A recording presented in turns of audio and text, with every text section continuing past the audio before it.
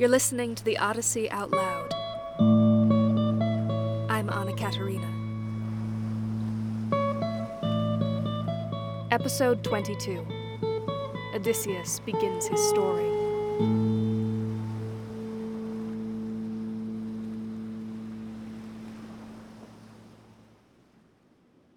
As the bard told his story, and sang of the destruction of Troy and the terrible fighting the Argives endured, Odysseus sat and wept.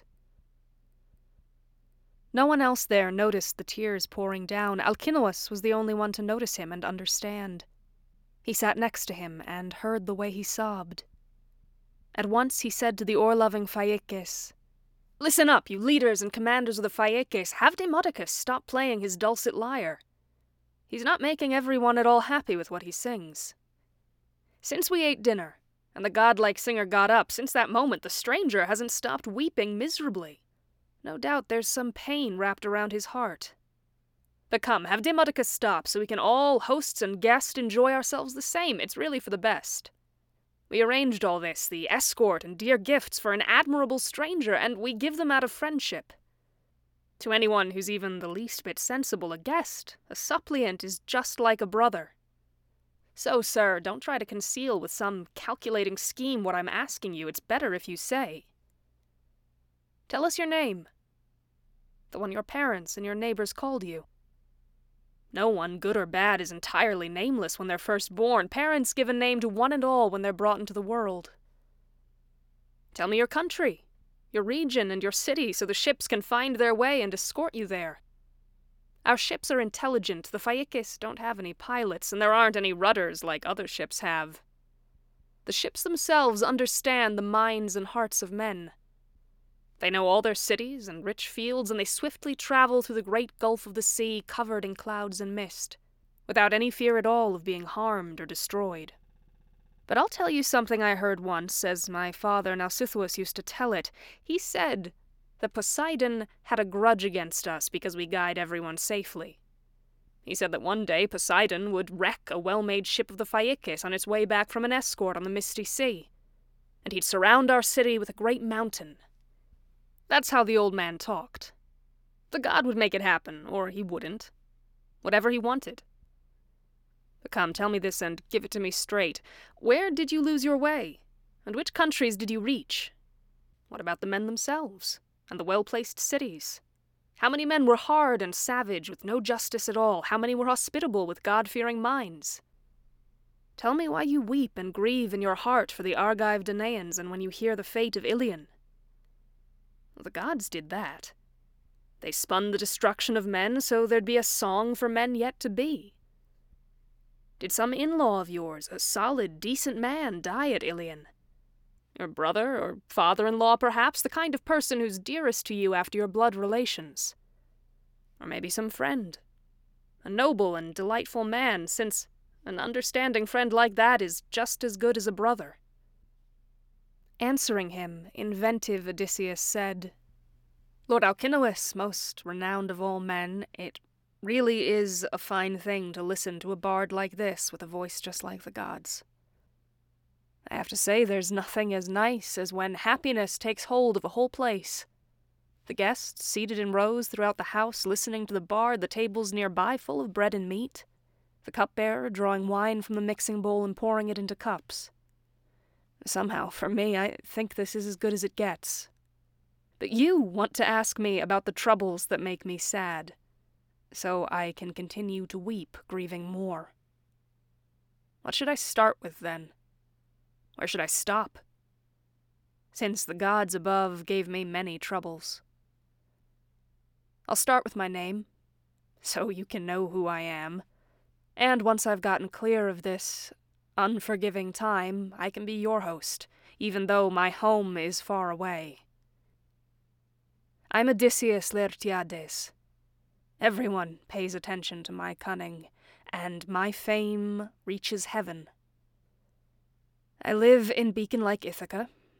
A mountain stands out in it, Neriton, with rustling leaves. Around it lie many islands, right next to each other, Dulichian and Same and wooded Zakynthos. It's low, near the earth, and lies farthest out at sea towards the gloom, the others away towards the sun and dawn. It's rugged, but a good nurse of young men.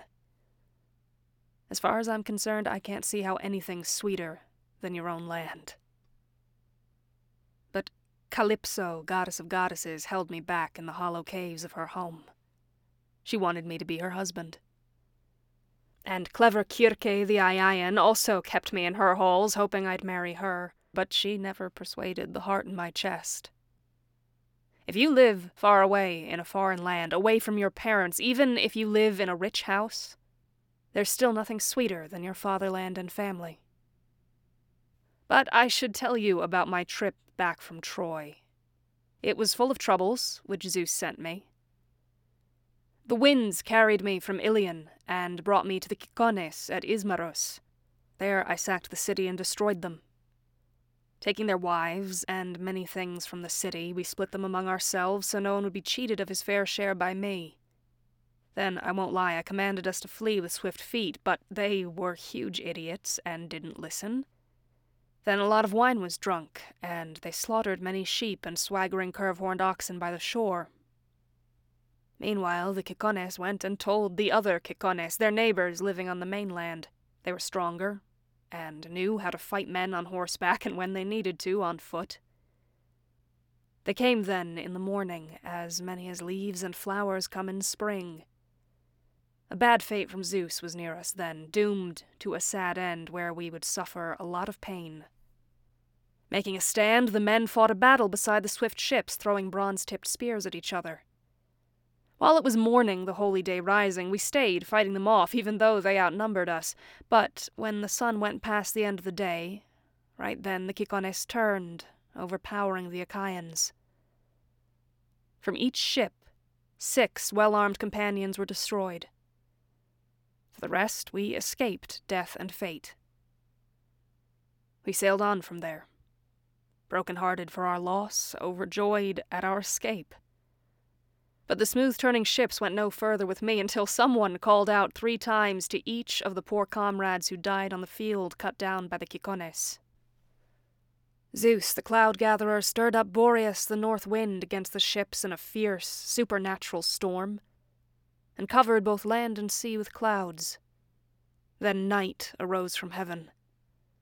The ships were carried sideways, and the strength of the wind tore the sails in 3 and even 4 parts. We dropped them to the ships, fearing destruction, and quickly rowed towards land. We lay there for 2 straight days and nights, eating our hearts out with pain as much as exhaustion. But when fair-haired dawn brought the 3rd day, setting up the masts and hoisting the white sails, we sat, and the wind and the pilots steered the ships. And now I would have come, unharmed, to my fatherland, but rounding the Malayan headland, the current and the wave and Boreas pushed me back, driving me off course from Cythera. I was carried away on the fish-filled sea for 9 days by deadly winds. But on the 10th we landed in the country of the lotus-eaters, who eat a flowery food. We went ashore there, and drew water, and my companions quickly took their dinner there beside the swift ships. Once they'd had their food and drink, then I sent companions to go and get information about what sort of grain-eating men there might be there. Picking out 2 men, I sent a 3rd, as a herald with them. Let's talk about grain-eating for a minute here, because it's not a throwaway and it deserves your attention. The word is siton. Bread, food, grain, you could use any of those, but the important thing is not meat. I'm not going to tell you what it means, what it represents, but keep it in mind. Think about what it means to cultivate crops, to go through the process, the farming and harvesting and grinding and mixing and baking and finally eating. The making of food that didn't have to be born and didn't have to die for your dinner. Whether you're meat eaters or not, you have that addition, that option. Think about what that says about a people, to describe them that way, and what the alternatives might mean. Like this one, like the people Odysseus is about to describe as he continues his story, as he tells you that the 3 men went and quickly met with the lotus-eaters. They weren't trying to destroy our crew, but they gave them lotus to eat. and whoever ate the honey-sweet fruit of the lotus didn't want to come back anymore or report, but wanted to stay right there with the men, the lotus eaters, eating lotus and forget about going home. I hauled them back to the ships, sobbing, and then dragged them on board and tied them under the rowing benches. Then I told the other faithful companions to hurry and board the swift ships in case somehow someone else ate the lotus and forgot about going home. They got on board immediately and sat down at the rowing benches. Sitting in rows, they struck the grey sea with their oars. We sailed on from there, hearts heavy. We came to the land of the lawless, bullying Cyclops. Putting their faith in the immortal gods, they don't plant trees or plow, but everything grows wild and uncultivated. Wheat and barley and vines rich in grapes for wine, and Zeus' storms make them grow for them. They don't hold advisory meetings or have laws. Instead, they dwell on the high mountain peaks and hollow caves. And each one decides what's right and wrong for his wife and children, but they won't listen to each other. An overgrown island stretches out in front of the harbor, not close, but not too far from the land of the Cyclops. It's wooded, and there are countless wild goats on it, since the comings and goings of men don't scare them off. And hunters don't go there either, men who endure pain in the woods exploring the mountain peaks. So, occupied by neither flocks nor fields, but untilled and unplowed all its days, uninhabited, it feeds bleeding goats. The Cyclops don't have any red-prowed ships, and none of them are shipwrights who'd have worked on vessels with fine rowing benches. Ships that could do everything, reaching men's towns just like people use them to cross the sea to one another. They'd have done a fine job developing the island for them. There was nothing wrong with it. It would grow all crops in season. There were soft, watery meadows on it by the shore of the Grey Sea. Vines wouldn't fail there, and there was smooth, arable land on it. They'd be sure to always reap a deep harvest in season, since the soil is very rich.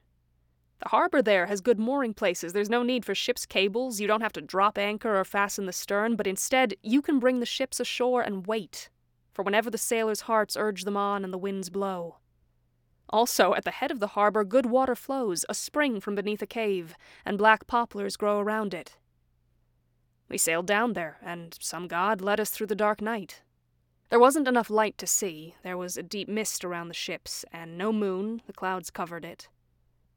No one caught sight of the island then. And no one, in fact, saw the huge waves rolling towards dry land before the ships with fine rowing benches ran ashore. Bringing the ships into harbor, we lowered all the sails and got down ourselves at the edge of the sea. Going to sleep there, we waited for divine dawn.